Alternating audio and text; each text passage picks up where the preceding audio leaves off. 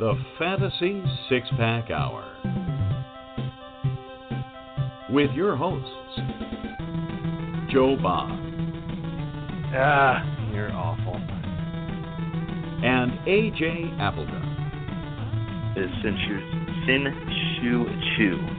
It's a mouthful.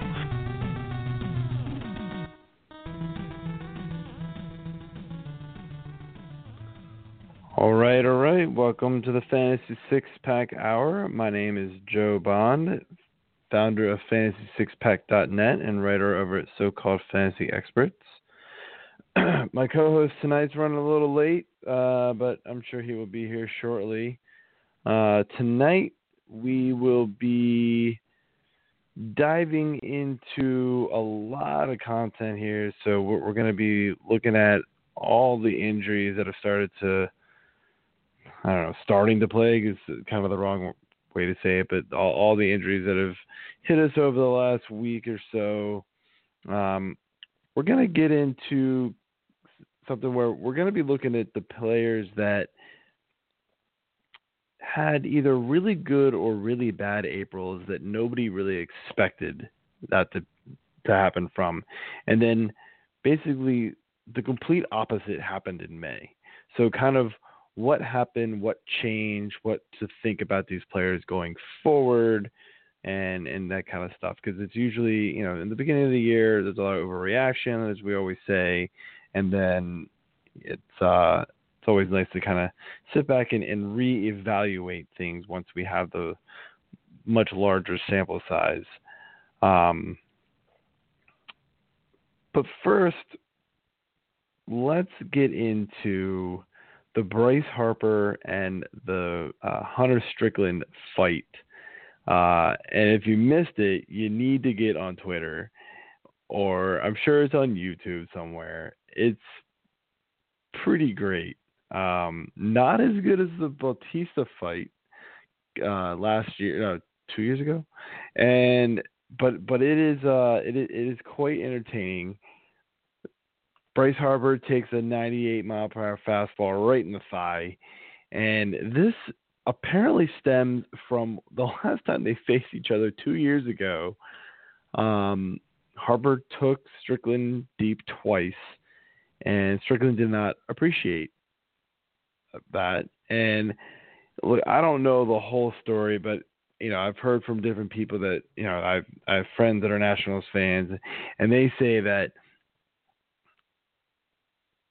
Harper was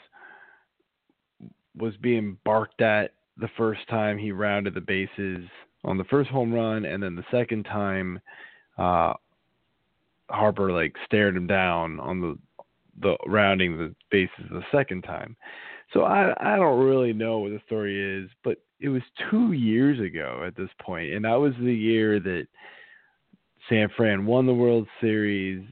I guess it was the playoffs, because from what I hear, it was the playoff game, and San Fran obviously won that series, went on to win the World Series. So it's I think you guys got the better end of that deal.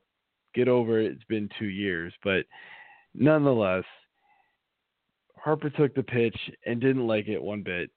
Ran out, threw his helmet. I guess you can call it a throw. It was more like the 50 Cent pitch that went, the opening pitch that went basically just 40 feet to the left of home plate, which is pretty comical. And that's kind of what it looked like his helmet throw was. Went up there and they had a brawl. They got a couple punches in, I'm not going to lie. But it was... I always enjoy seeing that kind of thing. You don't want to see it a lot because then you're going to get tired of it and then they're going to have to do something about it. But, when you get it every once in a while, it's kind of fun. You want to talk about it. There's a couple other random injuries that came from it too. A couple of the Giants players took each other out. It's pretty funny. They got all hyped up. They must have known this was coming. And I think it was Jeff Samardzija got hit pretty hard. I think did I read that he was having issues maybe? I mean, he pitched today. did not do very well. But yeah, either way, there was a couple of guys on the Giants that kind of ran into each other, and you could tell it was like whiplash type of thing. They just kind of knocked each other out. Probably the funniest part of the whole thing is Buster Posey, and I'm gonna bring AJ on here for this part. What's going on, man? You finally here? Hey, sorry. Yeah, I'm finally here. Sorry, it's summer classes just started for Heather, so it's me and my mother-in-law, and I was attempting to cook dinner and then get done dinner before this, and obviously that didn't really work. I'm still not even had eaten my dinner, but I got done cooking it for them. So, oh, yes, well, indeed. Yeah, so we're talking about the Bryce Harper fight. It kind of went through the whole deal. I'm talking about probably the funniest part of the whole entire thing is Buster Posey basically just sitting back there like, nah, bro, that's all you. It's just nope. Yeah. I want no part of this. And I'm fine with that. I mean, I think that there's been some backlash about it. You know, should he have jumped in? Shouldn't he have jumped in? It's like he's had his own, checkered injury past and everything like absolutely. that. There's no reason for him to get involved in this stupid melee that, had Harper not even been chirping, may not have even happened to begin with. And I don't think these and that by that I mean the suspensions. I was reading stuff earlier today. They were like, well, is this even a thing if Harper doesn't go out to the mound? And it's not like he threw his helmet at Strickland. He threw it down to the definitely side. Not. So in his first offering. Oh. Yeah, I mean, it's like first offering. Here we go. This is Harper's pitch. Harper's helmet throw. Yeah, I mean, it was like, come on, man. I mean, I don't know. I'm still trying to figure out why Harper got his reduced by a game and I don't know. Strickland is not. I mean, I guess because he got the better punches in, but. Who knows? I don't think they've announced Strickland's decision yet, so that still may be coming. Okay. But yeah, so the fantasy side of this is Harper's missing 3 games starting tonight.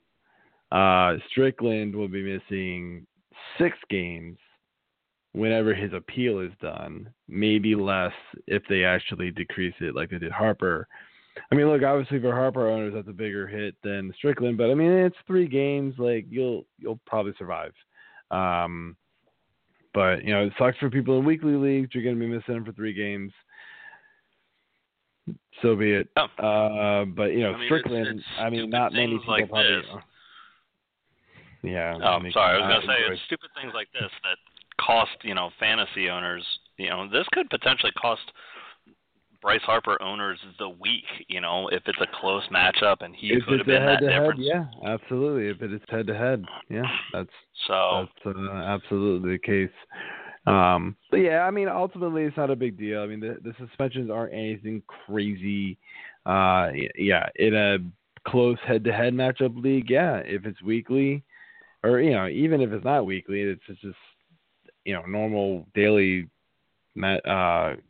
roster moves like that not having Harper's in the bat in the lineup is going to hurt. But in the long run though, it's not a big deal. Strickland, I doubt a lot of people even own him. He's good, but I mean, he's not really doing anything. He's not getting saves, really not even getting holds, so it's not a big deal. But yeah, I don't know. I just figured we had to get our little 2 cents in there about that. It was quite comical to watch Bryce Harper get punched in the face. Not as good as Joey Bats, but I liked watching Bryce Harper getting punched in the face. But we do need to move on to some injuries. And yeah, Bryce Harper's missing 3 games, but we thought we had the big one when we had Madison Bumgarner and Thor go out. We were wrong. Mike Trout is now out 6 to 8 weeks with a torn ligament in his thumb. And he had successful surgery today. I mean, look, this guy is a freak of nature. He is like the Adrian Peterson of baseball. Like, he's just crazy. And, you know, I guess he could come back early, but I'm not counting on it. But this one hurts, man. You are definitely not going to be able to replace Mike Trout in your lineup at all. You know, the best you can do is just kind of keep trying to catch fire with somebody off the waiver wire and kind of keep rotating that spot. You know, this is going to hurt an already really bad Angels team, really.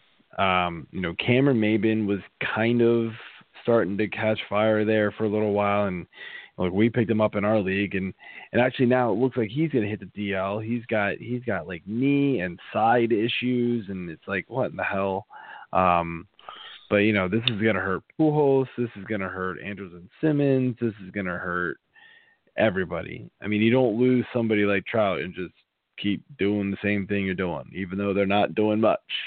It's gonna be a huge void to fill. Interesting take on this. I wanted to bring up.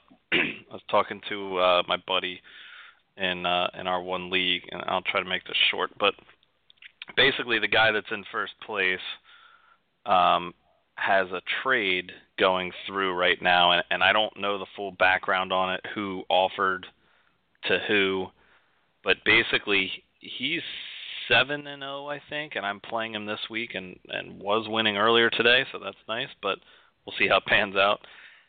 And he's getting Mike Trout and giving up Dylan Bundy and Bellinger. Now, I mean, my buddy's like, I'm voting no on the trade, and I was like, well, no, you can't, dude. You can't veto it. It's not that bad. Yeah, and I told him, I was like, you know, you got to think about this. You know, you can't just vote because he's in first place, you know, and whatever. And I don't know if that's definitely the case. I think it's just. Wait. You know, he's looking at it. Wait, which guy is in first place? The guy that's getting Trout.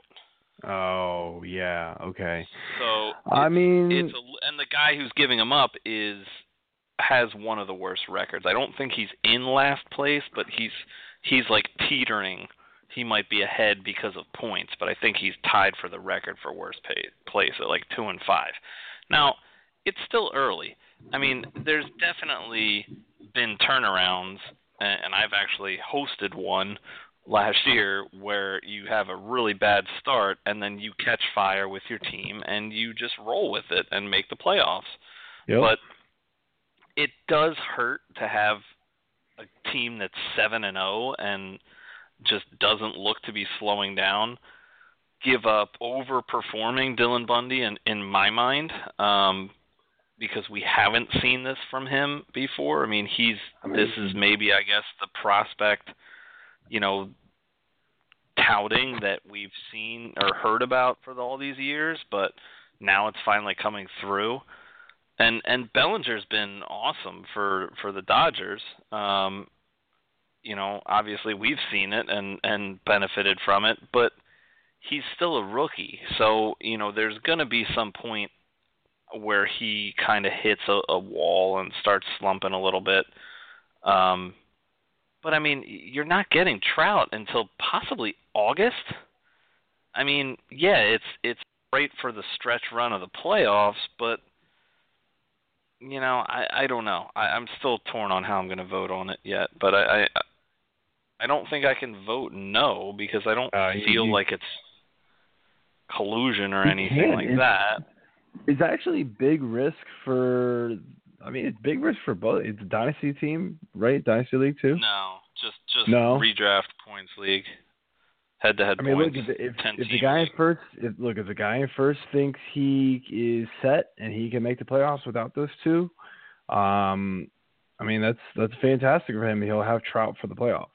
The guy that's in last, if he thinks he can make a run with those two guys, then it's a great trade for him. Look, it's not vetoable, and you can send anybody from your league. Give them my phone number, man. I will talk to them and tell them this is not vetoable. You cannot veto Yeah. that trade. This isn't Mike Trout for I don't know, Cameron Maben here. Like this, I mean, this is. I was just gonna say maybe. These are two good players, two really good players. So it's not this is not vetoable.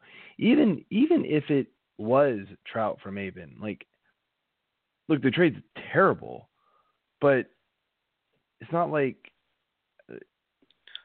he's getting Trout now.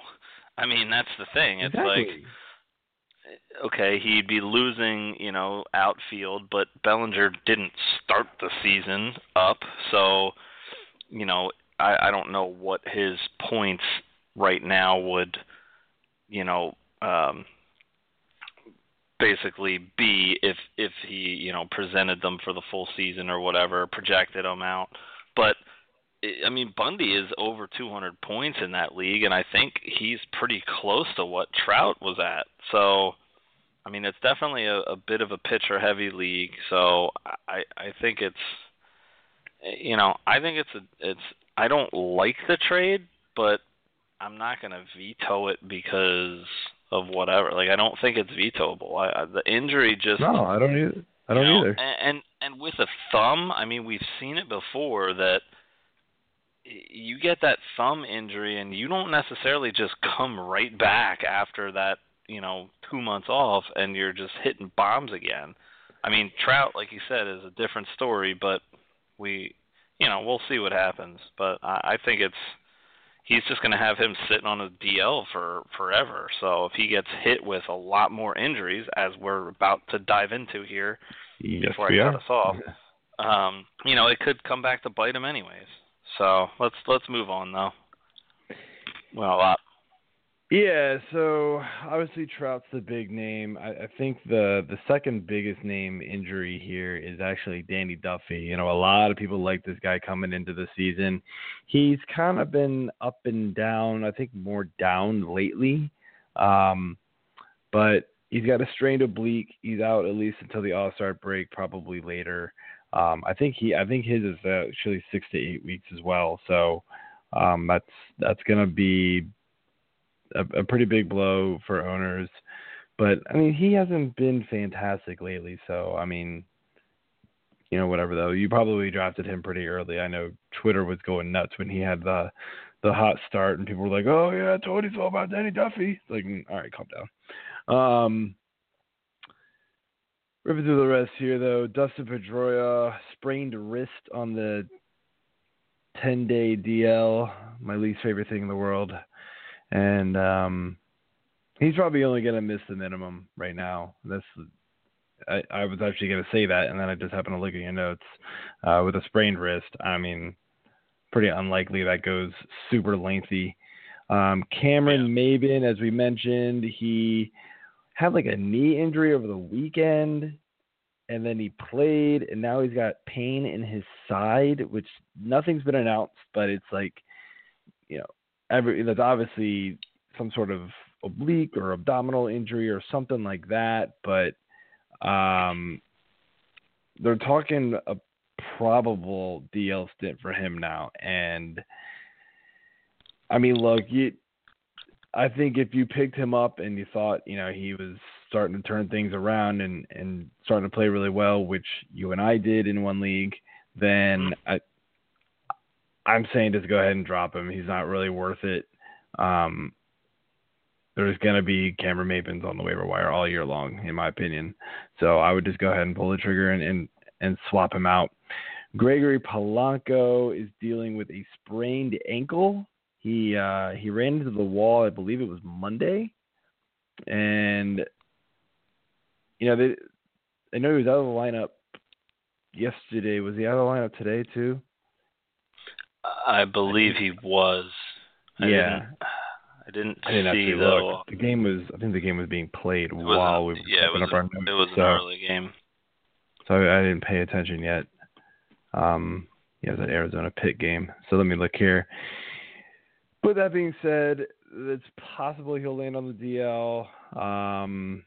They haven't really announced it yet, but yeah, he wasn't in the lineup today either. So that's 2 games in a row he missed after running into the wall, messed up his ankle. Apparently good enough that he's not in there for 2 days. So, just kind of keep an eye on there. Polanco was starting to hit well when he came back off the DL, so it's kind of a blower for owners, who were thinking maybe his time away brought him back to what you were expecting here. More just trouble from the Dodgers pitching staff. Alex Wood this time is dealing with inflammation in his SC joint. I guess your notes here are that he's going to miss 1 start at least. But, I mean, this could also be the type of thing where the Dodgers are just going, well, we've got 6 people in a rotation. We're just going to keep swapping people on the DL. So, yeah, I mean, that's what it is to me. It's just them, having way too many pitchers. I mean, and he legitimately could have an issue, but it's just minor. And he's like, okay, well, I haven't really pitched a whole lot over really the last couple of years. I feel like he's always been on and off the field. So yeah, he has. I think that they're just gonna, okay, well, let's give him a rest for a little bit. Take it easy for a minute. What's what. Yep. Yeah. I kind of agree, which sucks because this is one of the reasons why I despise the 10-day DL, because teams are just completely taking advantage of it.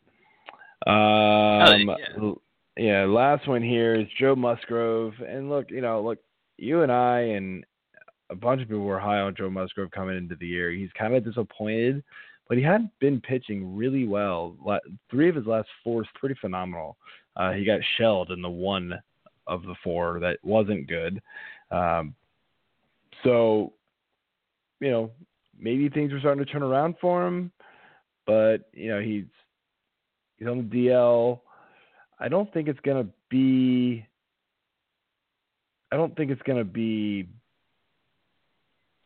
like a lengthy stay, but, if you need the spot, in a redraft league or whatever, just go ahead and make the swap. I don't think Musgrove's anything special to hang on to unless you're in a deep league or anything. But anyway, so the next thing that I wanted to talk about with you, AJ, is, we always look at these people who have, these blazing hot starts or these ice cold starts, and we think, okay, are they going to turn it around or are they going to cool down? But one thing we never do, it seems like, at least I don't remember doing it with you, is re-evaluating some of these guys or revisiting some of these players and looking at it and going, well, okay, so this guy that was starting off hot actually did cool off. Why did he cool off? And is that for real, or was the start for real, or vice versa? And then on the other side of that, we do have some notes for guys who have also just stayed bad. So we'll take a look at some of those if we got some time. Hopefully we will, but I'm not trying to run too far over tonight. But a couple of the guys, we have a bunch of guys listed here, but we've got some highlighted. So start off here with the number 1 guy that everybody was talking about right out of the gate, and Eric Thames from Milwaukee. I mean, this guy just absolutely crushed the ball. 11 home runs in April, 28 runs, batting well over 300. I mean, he looked like he was coming back, and he was the real deal, man. You were thinking, holy cow, this guy's going to hit 50 bombs. Like, no doubt. Like, it was crazy how good he was hitting, and everybody was making crazy trades for him, and I was like, honestly, look, he'll get the 35, maybe 40 pretty easy at this rate. I'm not going that crazy with them. I didn't think the pace he was on was even close to realistic for the rest of the year. But I did not expect it to get this bad for him that quickly. I mean, look, pitchers caught up to him really fast. And May was bad for him, man. He batted 200, just about 2 home runs, 7 RBI, 12 runs scored. I mean, all of his stuff was cut in more than half, except for steals. Steals went up by 2 because he had none in April, but it's hard to steal the ball when every time you hit it, it just goes out of the ballpark. So, yeah. Well, sorry, I would like to stay on second base, but see ya. I'm stealing all 4. Ha ha ha. No. Yeah. But I mean, like, so what do you think about this guy going forward for real? I mean, what's a realistic expectation from this guy? Would you be buying low element at this point? I mean, maybe an owner's kind of soured on him at this point. Yeah, I mean, I think that we knew that there was regression coming with him, and you got to look at the fact that he hasn't been in this league in a few years. He's been over crushing the ball in the Korean League, and now he transitioned back and brought that with him immediately. So, I mean, he was the perfect sell-high candidate, and now I do think he is a bit of a buy-low candidate. Maybe not necessarily buy low as much as buy, on par. I don't know. Like, I think he's still going to be productive. Milwaukee's bats are going to continue to stay hot.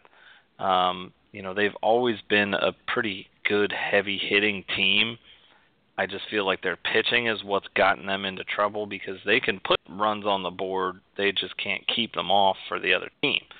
So I do like him. I think if the right offer came along and I were an owner of him, that I wouldn't be afraid to move him, if I believed more in the other players I'd be getting.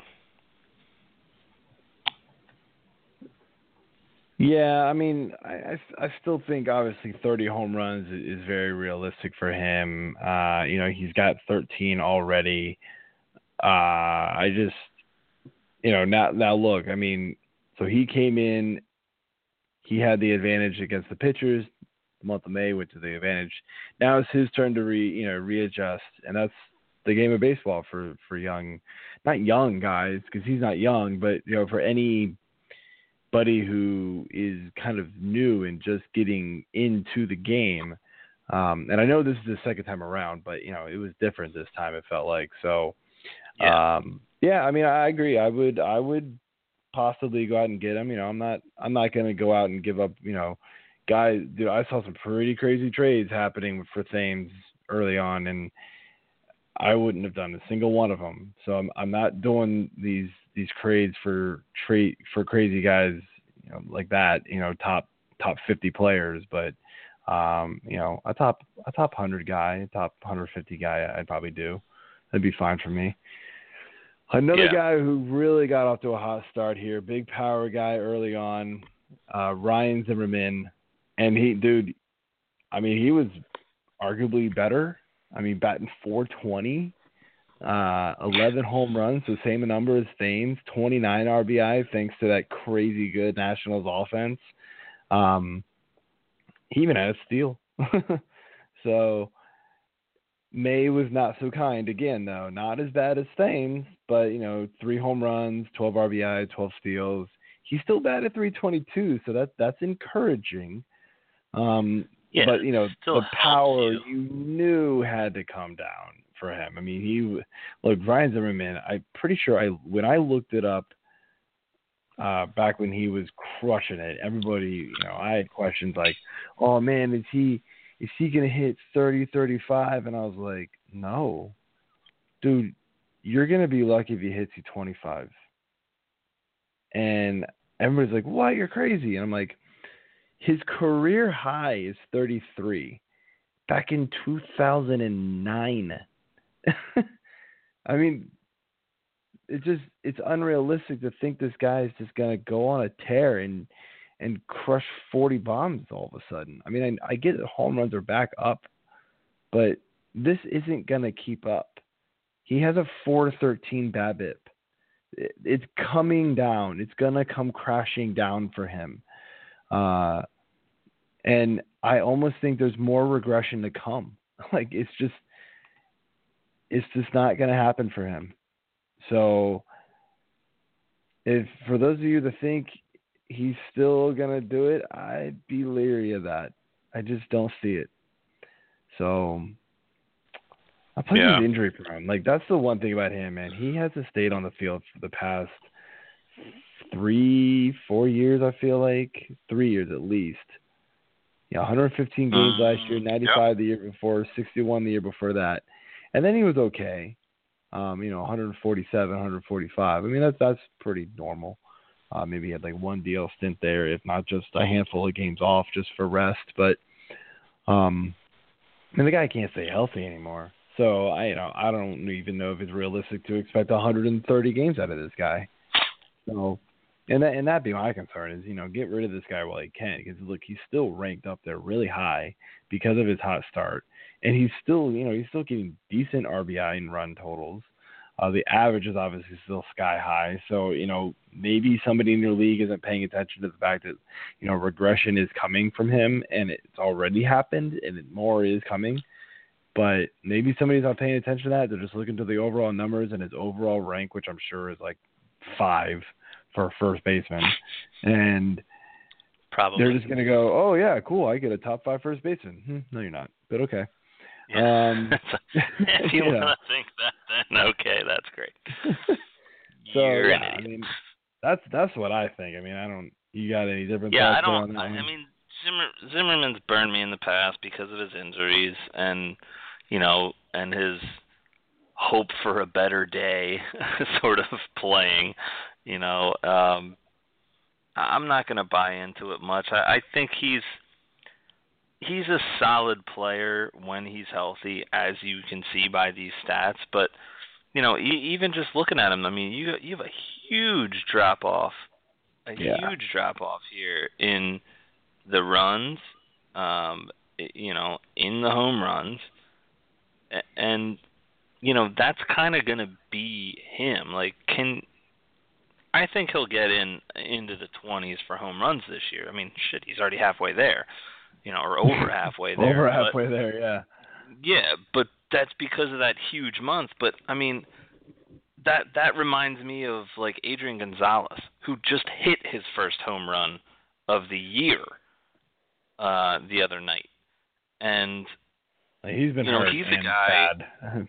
But, yeah, I know what you're going to say. True. He has been hurt, but, same guy, though. Like, he's just not somebody that you're going to look for. I mean, if he's out there and you're desperate, you need an injury fill-in or something, yeah, you can play him, but you can't go into it thinking and looking at these stats and being like, oh, this guy's awesome. I can't believe he's sitting out here. Well, you should believe he's sitting out there because he's sitting there for a reason, and the reason is he's not that good.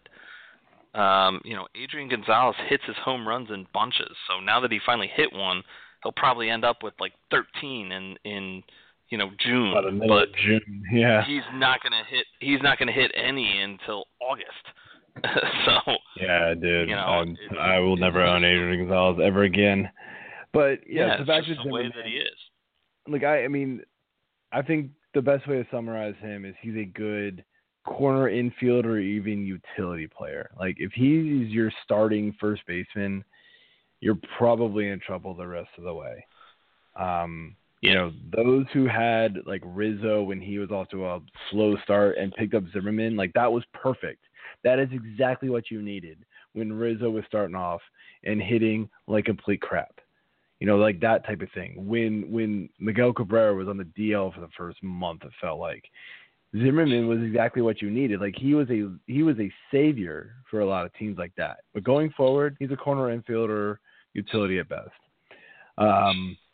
Moving on, and you and I had a little bit of debate on whether or not we should even put this guy down. I ultimately just wrote him down, and so we're going to talk about him. Chris Owings, his April. I mean, if you look at the overall numbers, you're like, so what? I mean, it's 13 runs, 4 home runs, 19 RBI. I mean, those are all good numbers, solid. 7 steals, though, is what does it. And the 3.11 average. From a guy who really never did something like this before. He always showed maybe a week or two of really good play, but he's been super inconsistent. So April, when it was an entire month of April, it felt like that was just good. It was oh boy, this is Chris Owings. This is the guy that everybody really thought he was going to be. Then May came, 8 runs, 2 home runs, 9 RBI. His steals went from 7 to 2. Now his batting average is still up, and that's fantastic. So then that's a good sign. Maybe the batting average is for real, but you are hoping for much more from him, especially in the speed department. I don't think anybody's expecting 4 to 5 home runs a month from Chris Owings. But if you can get 2 to 3 from him every month, that's probably a bonus. It's the steals. You're hoping to get 20 to 30 steals out of this guy realistically to make his value, to make him worth owning. And if he's not able to do that, then he's a huge drop candidate for me. I don't think anybody's really craving to trade for Chris Owings. But I mean, what do you think about him? Was he even somebody that you looked at as somebody who was, somebody you wanted to go after in leagues? No, I mean, I didn't really look at him. I didn't. I mean, I kind of perused over him. I mean, I know the name. He's been around, but yeah, like you said, I mean, he's really kind of only good for speed, and average. I mean, his average is good, but that helps because he's going to get on base, and then he's going to be able to have opportunities to run. But that's the thing that confuses me looking at these stats, how he was hitting at a 311 clip, and then he stole 7 bases in April. But then he had a better average, and he only stole 2 bases in May. So I don't know what to think of it. The RBIs are down. The homers aren't really going to be there anyways. I don't feel like he's a big power guy. He's only got 6 on the year, so the runs are down, and I don't know if the runs are down because he got on base, but he didn't get to steal and get into better position to get home. Is that part of it? Does it all tie in? I mean, overall, he's not really a guy that I'm looking at. So, yeah, just looking at the stats, that's all I have to go off of. But yeah, I mean, it does look like aside from average and a really slight uptick in OBP, he hasn't been better. So I don't know. Yeah, and I don't know if you got my note there, but you sound like you're really far away from your microphone or whatever, so I don't know what happened. Yeah, sorry. Is that better? Yeah, much better. What happened? I pulled my microphone back down in front of my mouth. Imagine how that works. That would help. Yeah, amazing. So, amazing. I'm not going to repeat everything I just said. No, basically, we heard you. It Yeah. just sounded far away. At least I heard you. A little bit. But yeah, I mean, look, he was never anybody I was going after. I don't know. I wasn't buying into it. So we had a picture written down here, but apparently you just told me that I'm wrong. Which is fine. I'm putting his stats in as we speak, so you can talk about him if you want. I wrote down Hellickson, and this was before I looked anything up. This is just because I own him on a couple of teams, and I know he had a couple of really strong starts in early April, and so that's why it made me think that he had a hot start. But apparently, his whole April wasn't very good. So the slide started a little bit earlier than just May, but still, he's another guy. He did start off I guess if you look at his just first couple of starts, they were good. I remember they were really good. I remember looking at it and going, wow, okay. Like this dude like is legit here, and maybe Hellickson is gonna be able to be a good pickup here. I have March and April's ERA as 1.8. What are you looking at? No, dude, his ERA. I might be. Hold on. So I have March and April as a 1.8 ERA, and I have May as a 7.04. So there we go. My bad. Right. Okay. So yeah. So clearly, his home and away stats are eerily the same. Identical. Yes. Which is weird. So I was thinking, I'm like, I do remember him being pretty good. What am I looking at here? Dude, yeah, we have him on our team. I can't. I know. That's what I mean. So he basically pitched almost the exact same innings in one more start. So in 5 game starts in April, he went with a 1.80 ERA. He went 4-0 in those 5 games, 30 innings even. He's never been a huge strikeout guy. And that's what it kind of was. Like everybody knew it was a fluke. I mean, the strikeout was so fine. Yeah, he had 11 strikeouts in those 5 games. Okay, big deal. Like that's not a lot. Only gave up 2 homers 11 though. Strikeouts. Yeah. Yeah, but in 30.2 innings, he has the 704 that you mentioned. He's 1-3 in those 6 games start. He's got 9 home runs. 4 times as many earned runs, 24-6 only in April. That's because and he's 9 home runs. 4.5 times as many home runs. So yeah, that's cool. I mean that's what's killing him. The long ball is absolutely killing him and bloating all of his stats, except really WHIP. I feel like. I mean, I don't. His WHIP's still. His WHIP's definitely higher. I don't think he's 7 ERA bad, but he is definitely safe to drop at this point. Like he is somebody that you can be like, bye bye, you can go to the waiver wire. Hellickson, I feel like does this a lot. I feel like last year he started off pretty strong as well. Wasn't as good as he was this time, but in April and May he had an ERA in the 3s, and then it was 5 in June, and it was like, okay, you're done. And he finished off fairly decent. Like he was serviceable throughout the rest of the year, but he's going to be a streamer the rest of the way, I believe. So you can go ahead and cut bait with him if you really want to. So that's the pitcher. We have a couple other guys written down, and actually I wrote down one here. Tanaka, who, yes, his April was not very good, but man, his May is bad, and it got even worse tonight. It was 7.82 before tonight. Then he allowed 7 runs in less than. Actually, maybe I think they let him get through all 4 innings, and then I think they pulled him, and he might have gotten through the 5th. I don't know. I stopped watching. I mean, go O's! Like I'll take it because it's against the Orioles, but that's. Brutal, man. I don't know what to do with Tanaka. I can't drop him. I think he's too good. I think he'll figure this out. But, it's just because he has these outings where you're like, man, you look incredible. And then he comes out and does stuff like this. And it's just, it makes me shake my head. Like, I don't know what to think about this guy. And like,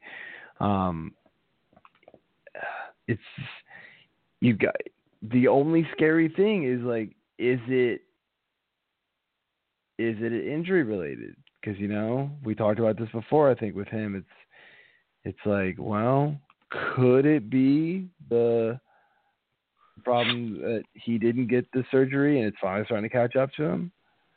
But yeah, nothing looks totally out of the ordinary. Except he is allowing so many more home runs. His home run rate is almost double than what it was last year. I mean, that's gotta come down. It has to. I mean, he managed to get through 5. He gave up 8 hits, 7 earned, 2 walks, and only 4 Ks. So, I mean, his strikeout rate is actually right on par if not higher than most of his other seasons. He's walking a few more guys. Yeah. It's the home runs, man. The home runs are destroying him. You're talking about the home runs destroying Hellickson. They've already buried him in this league. In this, and you can tell. So his ERA total for the year is 5.86. That's going up after tonight, right? But his xFIP, not counting tonight. So xFIP, for those of you who don't know, is fielding independent pitching, right? So, and then xFIP includes, calculates home runs into that. So it's if you allow a crazy amount of home runs, your xFIP is usually lower. To put it simple, you can go ahead and read about it on Fangraphs.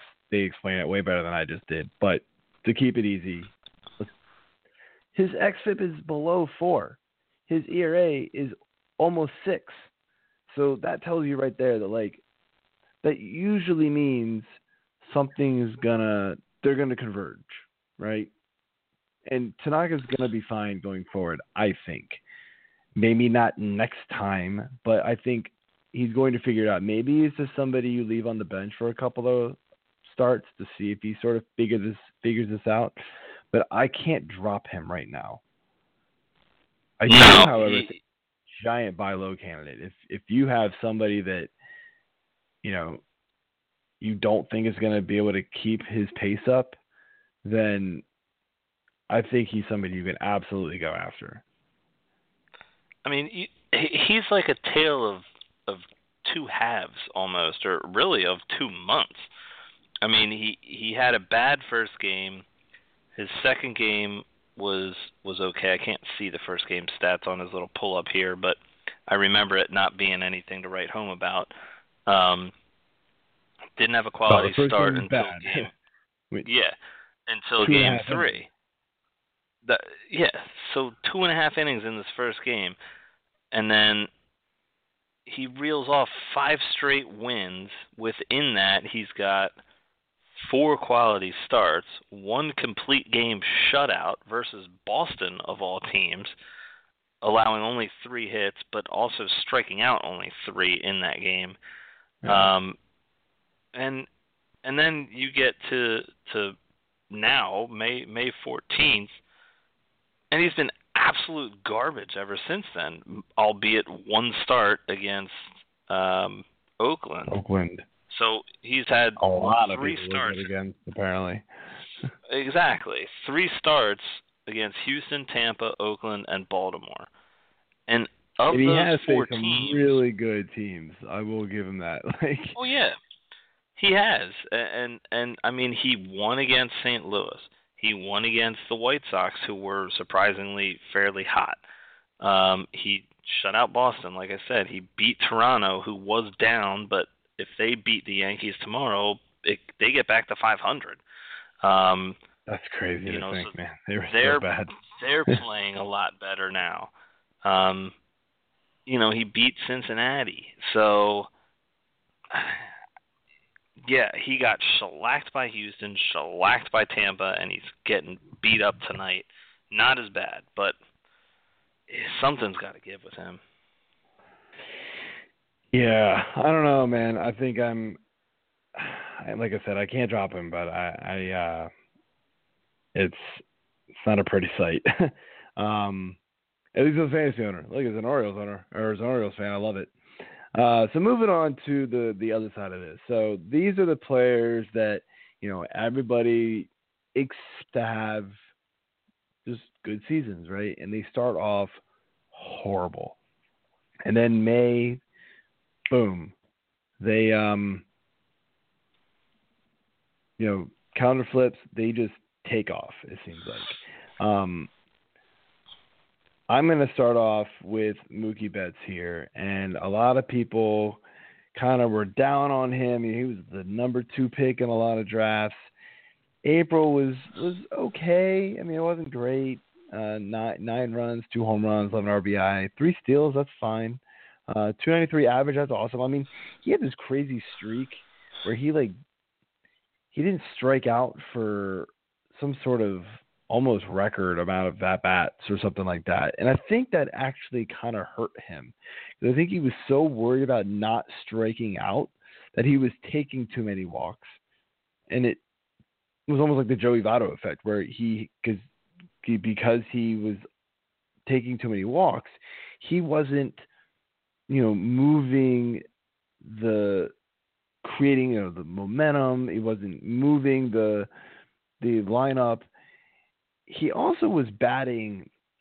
Something else to consider here is he was also batting. I think he was batting third a lot for that team early on, and now I want to say he's batting at the top of that lineup. And ever since he started doing that is when all of this. So exactly. That is what it is. He was batting third. He has 2 home runs, 10 runs, 13 RBI, batting third. When he was batting first, 7 home runs, 22 runs, 19 RBI. Guess what? He likes batting first, apparently. So let's just keep him up there. So that's what it was. So I think that just kind of coincided with May. And look, the Red Sox offense has kind of picked up too. I mean, I'm not going to go through the stats here, but Bogart's starting to hit better. I think Hanley Ramirez is starting to hit better. Moreland's starting to hit. All these guys are really starting to hit. The offense is starting to get rolling. So that's going to help Betts too in all the counting stats. But the power is there now, and he's just clicking like we all thought he was going to. The next one. The next one here, I'll let you do the next one. Yeah, I'll take care of this one because I know you love this guy. I already mentioned him once. My with favorite. The punch heard around the diamond, Mr. Joey Bats himself. Dude was absolutely putrid in April. I don't know how else to put it. He still managed to get, I guess, a respectable amount of runs at 13, but he only hit 1 homer, had 7 RBIs, 7 in a full month. Only a 1 stolen base, but he's not really running much anymore, so that's not a big of a deal. And was looking at a 178 average and a 309 OBP, so he's still getting on base about average, but maybe a little lower than average. Since May turned, he has been absolutely on fire, as well as a lot of the Blue Jays. Like I just said, they're a team that was, I think, 10-20. They have turned it around to almost being 26-26, or 27-27 at 500. I'm sorry, they're 26-27. I think going into tomorrow's game. Because they won again today. So you're looking at Smoke, who's hitting the ball well. You're looking at Devin Travis, who's coming on in May. But Joey Bats has 10 more runs at 23, 9 homers, 21 RBIs. He's doubled up his stolen bases to 2 this month. Congratulations. And his average shot from a 178 to a 320 in May. Yeah. That is a ridiculous jump. And that's why you're seeing all of these other counting stats jumping the way they are. His OBP is a 417. I don't have it in front of me, but I know his OPS is well over 1. It might even be 1.1 something at this point, or for this month, I'm sorry. Dude's been just ripping the ball. Absolutely tearing it up. I don't know how long he'll keep it up because he is 36, I believe we've mentioned before. Yeah, he's 36. But he's finding that power stroke again, man. And if he can even maintain, 3/4, 75% of this, he's going to be such a big asset for you at this point compared to what he was in the first month. Yeah. The one thing I'll say about him is obviously the batting average isn't going to be 320. You know, he hasn't been a power hitter or an average hitter like that ever. I mean, 2011 he was over 300, but usually he's around that 240 to mid 235. Yeah, like at best like 250 240s range. to 260s. I feel like was like some of his better seasons. He was maybe up around there, but I would. But yeah. Yeah. I would power's think legit. that I think the power's legit. You know, I don't see any reason why not. I mean, he's done it many times before, and last year he was injured, and that's why you saw the dip in home runs, and there's no reason to think that if he plays a full season that he can't hit 35, upwards of 30, 40 again. I mean, it's just, that's how he is. I mean, it's going to get warm. He plays in some very friendly parks for hitters. The whole AL East does, and that's just what's going to happen. So, I'm 100% agreeing with you there. Back over to some pitchers, though. A guy that I thought I was going to regret. I thought I was going to regret immediately not keeping in one of our leagues was Carlos Martinez.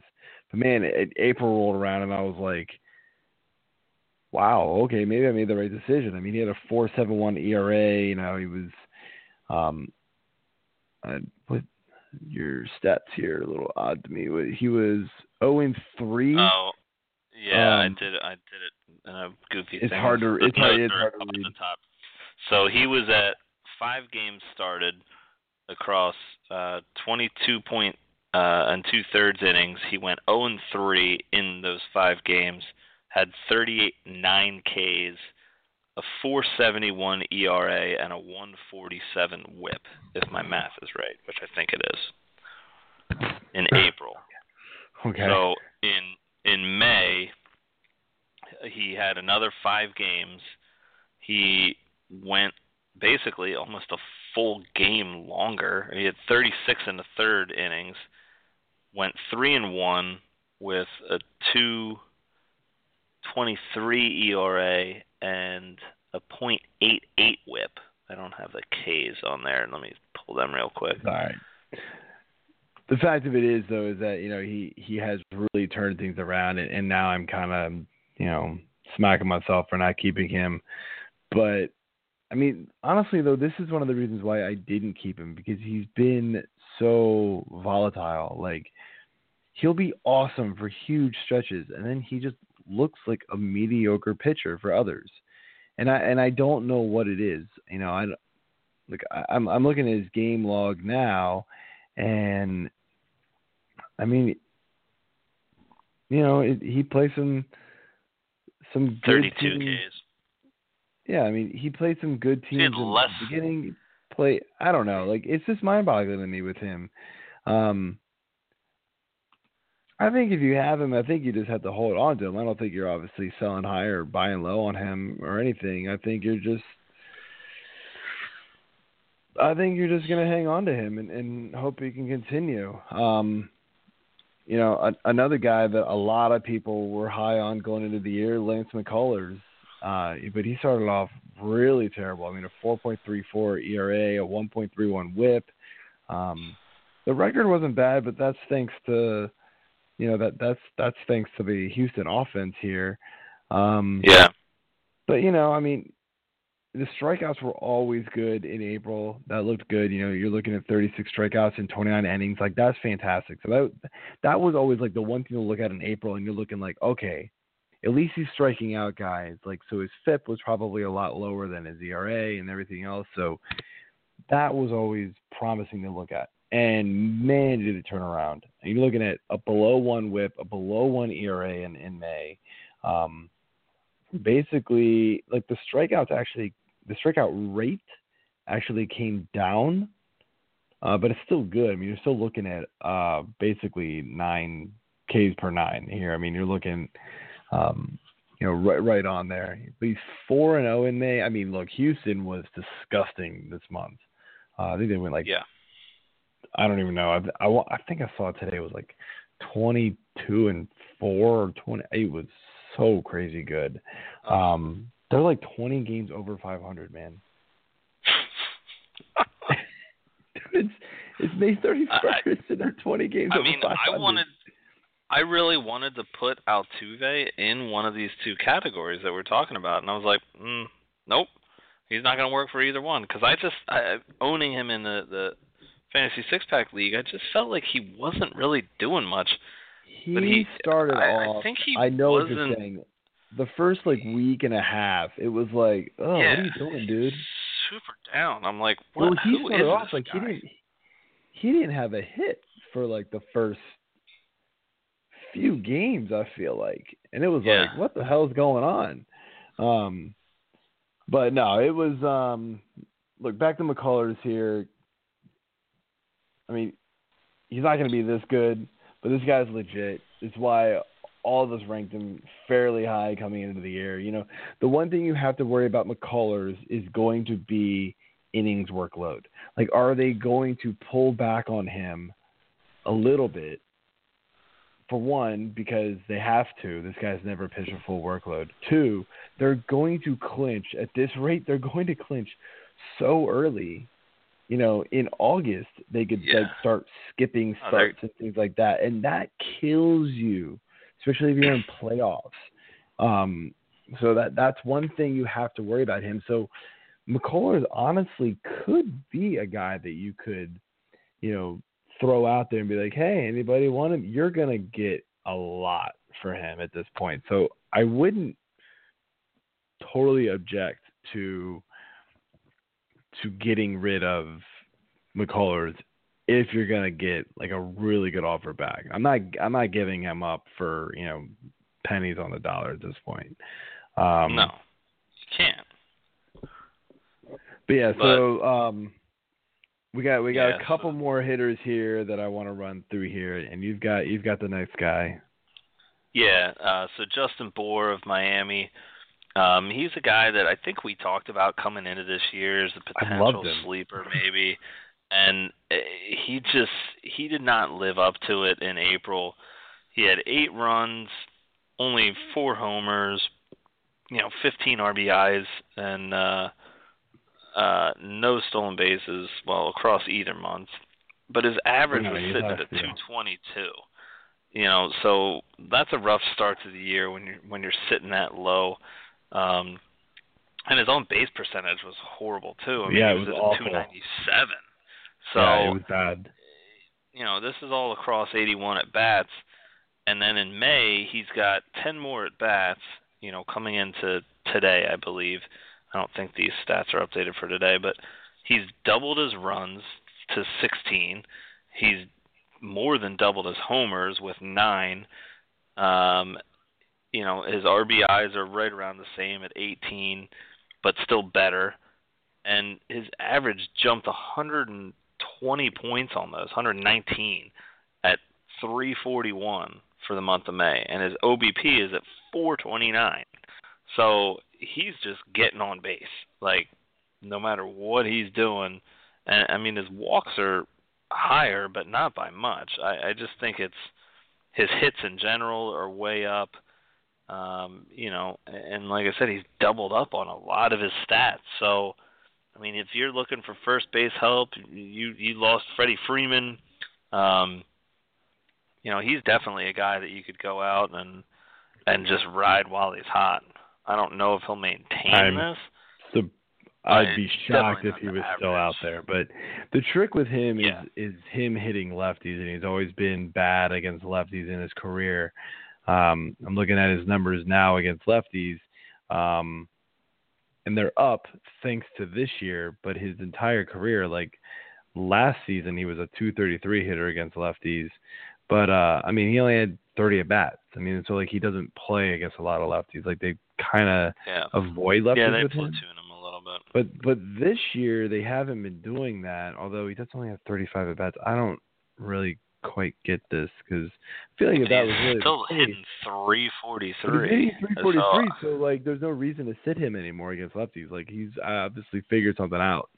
That's the big indicator there with him. And yeah, like I mean, look, 341 average for the month of May is not going to keep up. But I mean, I think the power is legit. I mean, look, this guy was good last year before he got hurt. Really good last year before he got hurt. I think he had 22 home runs total for the year. I mean, he was really good. So I don't see any reason why. I know he had 15. Sorry, where did I get 22 from? He had 15 in 68 games last year. I mean, that's solid. I mean, you're looking at easily, I'd say, a 30 home run hitter last season, if not more, if he can play, a full amount of games. Now, I think he came back after the injury and just really wasn't the same. And so that was one of the reasons why he like really slipped in drafts. I think he's good. If he's out there in the waiver wire, go get him. I mean, I picked him back up in our league. I drafted him, dropped him, picked him back up, thankfully, because my team's been bad. He's been helping a lot. So last two guys that I want to talk about here, one's real quick. I mean, Michael Conforto. I mean, I think we all know that this wasn't performance keeping him off the field. This was the Mets being dumb. They just weren't playing him.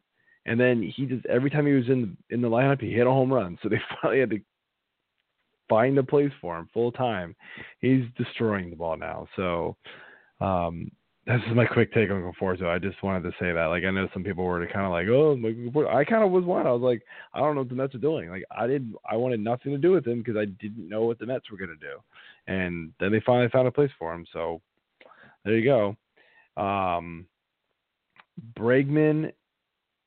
This one was the ultimate test of patience, man. And thankfully, like, we stuck through it in our points league because this guy is making it happen now. You wrote down in April he only had 3 multi-hit games. I don't even know what he had in the first half of May. Probably none. 6 first runs, half, 6 RBI. none. Yeah. No home runs. 2. Yeah. So, yeah, for the first month and a half, he had 5 multi-hit games, no home runs, probably less than a 250 average, close to it. Since the middle of May, he's got 8 runs and more today. I'm not even counting today's stats. Nope. This does not count today. Yeah. So this does not count today, where he did hit a home run, and I'm pretty sure he scored like 2 runs, if not 2 RBI as well. So we're talking 8 runs, 10 RBI, 5 home runs, plus today, so 6 home runs, well over a 270 average now at this point. And he's got 4 This is all in the last week and change. Like, this is crazy how good this guy all of a sudden just flipped the switch and he's really good. Like, but this is the Bregman everybody got excited about before the season, and why, I had him ranked like number 8 in third baseman or something crazy like that. Like, this is why we did it, because he came out last year and had that crazy stretch of games. Like, immediately, it was like, whoa, this guy's awesome. That was. I don't know what to say about him though. I don't know. Like, so that all those stats I listed were from May 14th on, and that was the night game because they played a doubleheader against the Yankees that day. He went 0 for 4 in the first game in the afternoon, and then he only ended up going 1 for 4 in the nightcap, but he hit his first home run. And it was like, okay, boom, here we go. Let's see what happens. And then he's been destroying it this last week. And of course, the guy that I was talking about earlier in first place in that Yahoo League, I'm playing him this week, and he has Bregman. And I'm like, dude, you've got to be kidding me. Bregman's done nothing for me in multiple leagues up until this point, and now I play against him finally, and he's destroying me. And I have in my dynasty league, I'm playing a guy that has him too, and I'm like, what the hell? So I guess it's karma because awesome. I dropped him in one of my points leagues, and shit, man, I went back out there and looked, and I saw him today, and I grabbed him. I have 2 open spots that I could have filled for tomorrow as far as, or needed to fill, a catcher and a utility spot, and he's off. And I said, screw it, I'm taking him because I'm not letting him just sit there. Someone else is going to go grab him and then reap the benefits. So I'm picking him back up. Yeah, I mean, I already have Arenado. I wrote him out the majority of this year, and he ended up being like a guy that I was just like, I can't play him. He's not doing anything, whatever. And then, I think I might have had him when he started hitting, but I might have dropped him that week. So he didn't sit out there long, but I'm glad I got him back, and I hope that this maintains and he can really help my team because Lord knows I need it. Yeah. I mean, I've held on to him this long. I'm not getting rid of him. I'm just hoping this is like we're going to continue to see this. But yeah, it's definitely like this is the best one to end with here because it's just like I'm sure there are plenty of people that gave up on him. But so I do want to get to, because you took the time to throw some people down here, you're super underperforming, you're flat out underperforming so far list. Yeah. I'm going to let you start off here because it's one of your man crushes. So I'm sure it pains you to say this.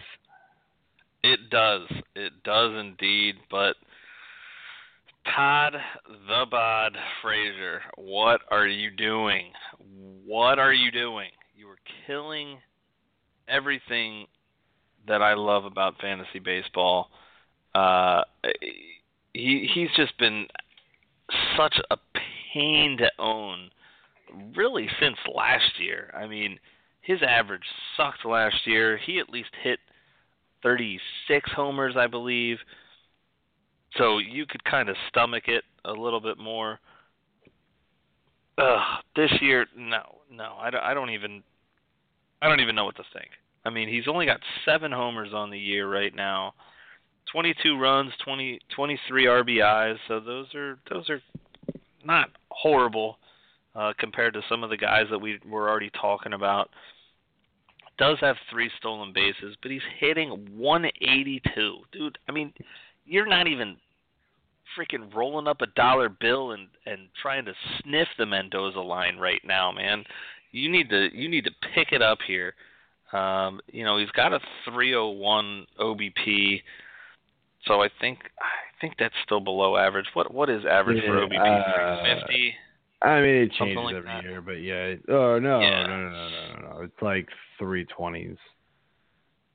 All right, so he's a little below average on base, but I mean, dude, come on, pick it up, bro. Yeah, I mean, I think the power is going to be there at the end, but like, I don't know. Maybe he just doesn't want to be in Chicago anymore. I don't blame him. Another. That could be it. I mean, another White Sox here that we're talking about is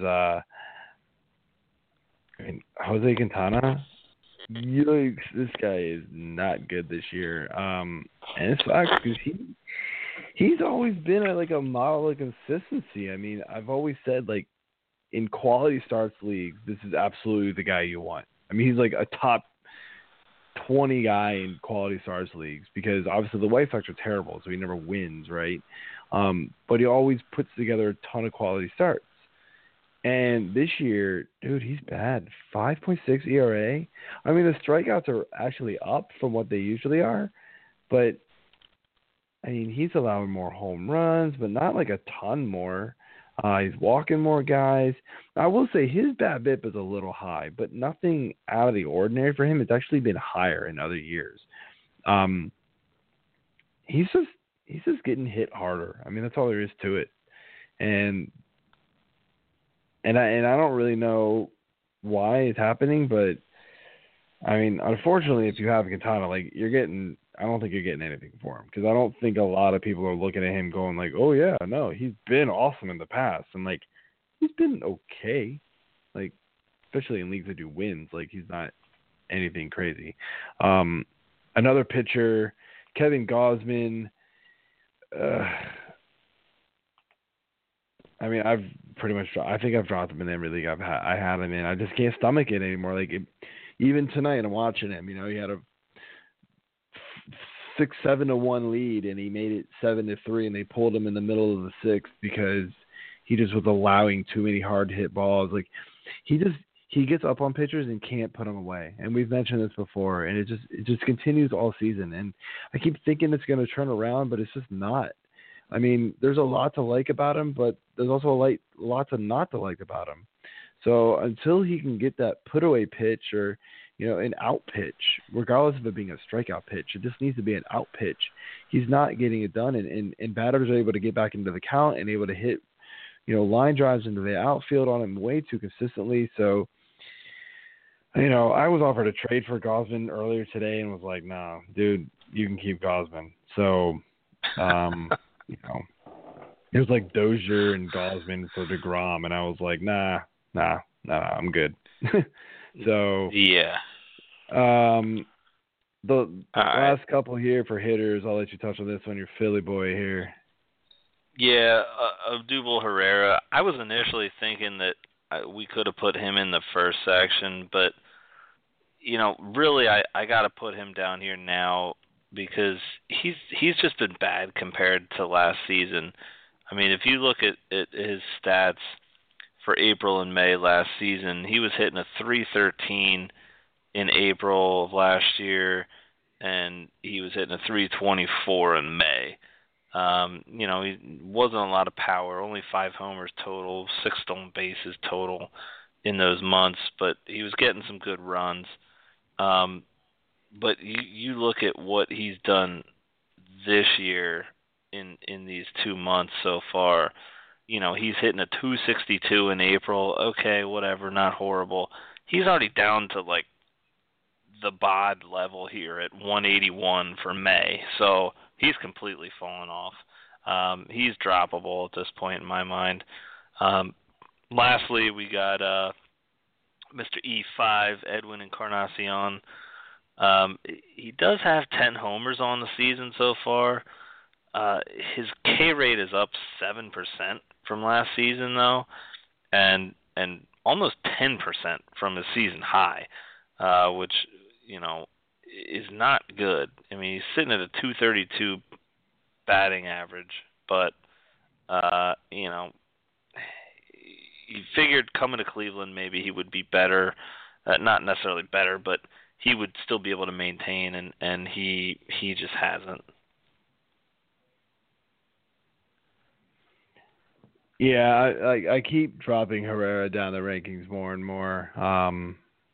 And I was really high on him going into the season, but this is not happening. So my rest of the season rankings, you see him sliding down every single week, it seems like. So the last guy here that we're going to talk about, like, he's been okay, just not what you expect here.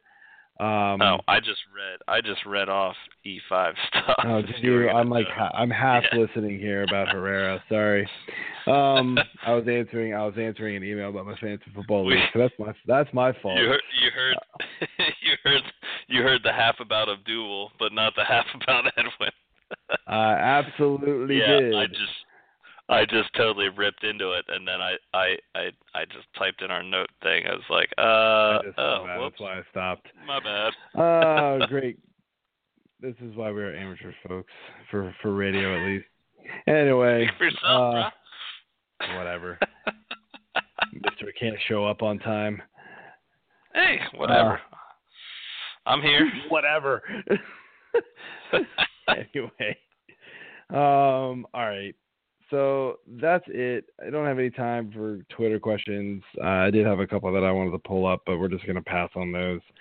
But, you know, be sure to get the Twitter questions into us. We will always answer them on Twitter and then try and pull some favorites on the air for you. But, yeah, that's all I've got for the show. You got anything else to add, man?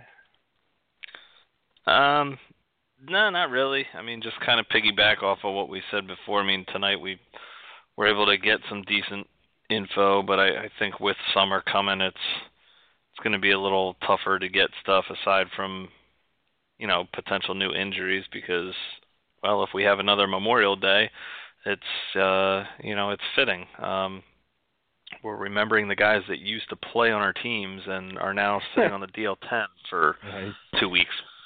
But no, happy belated Memorial Day. Thank you to all our servicemen out there, servicemen and women.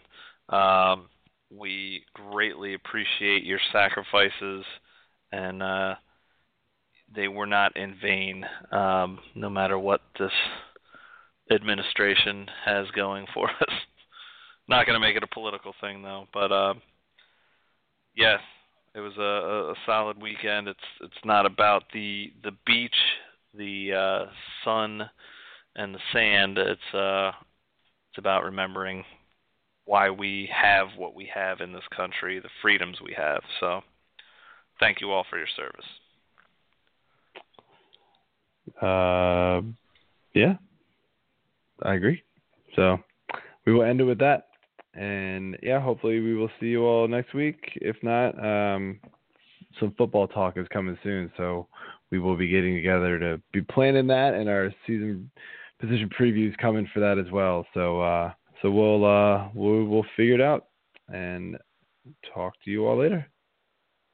All right. Have a good one.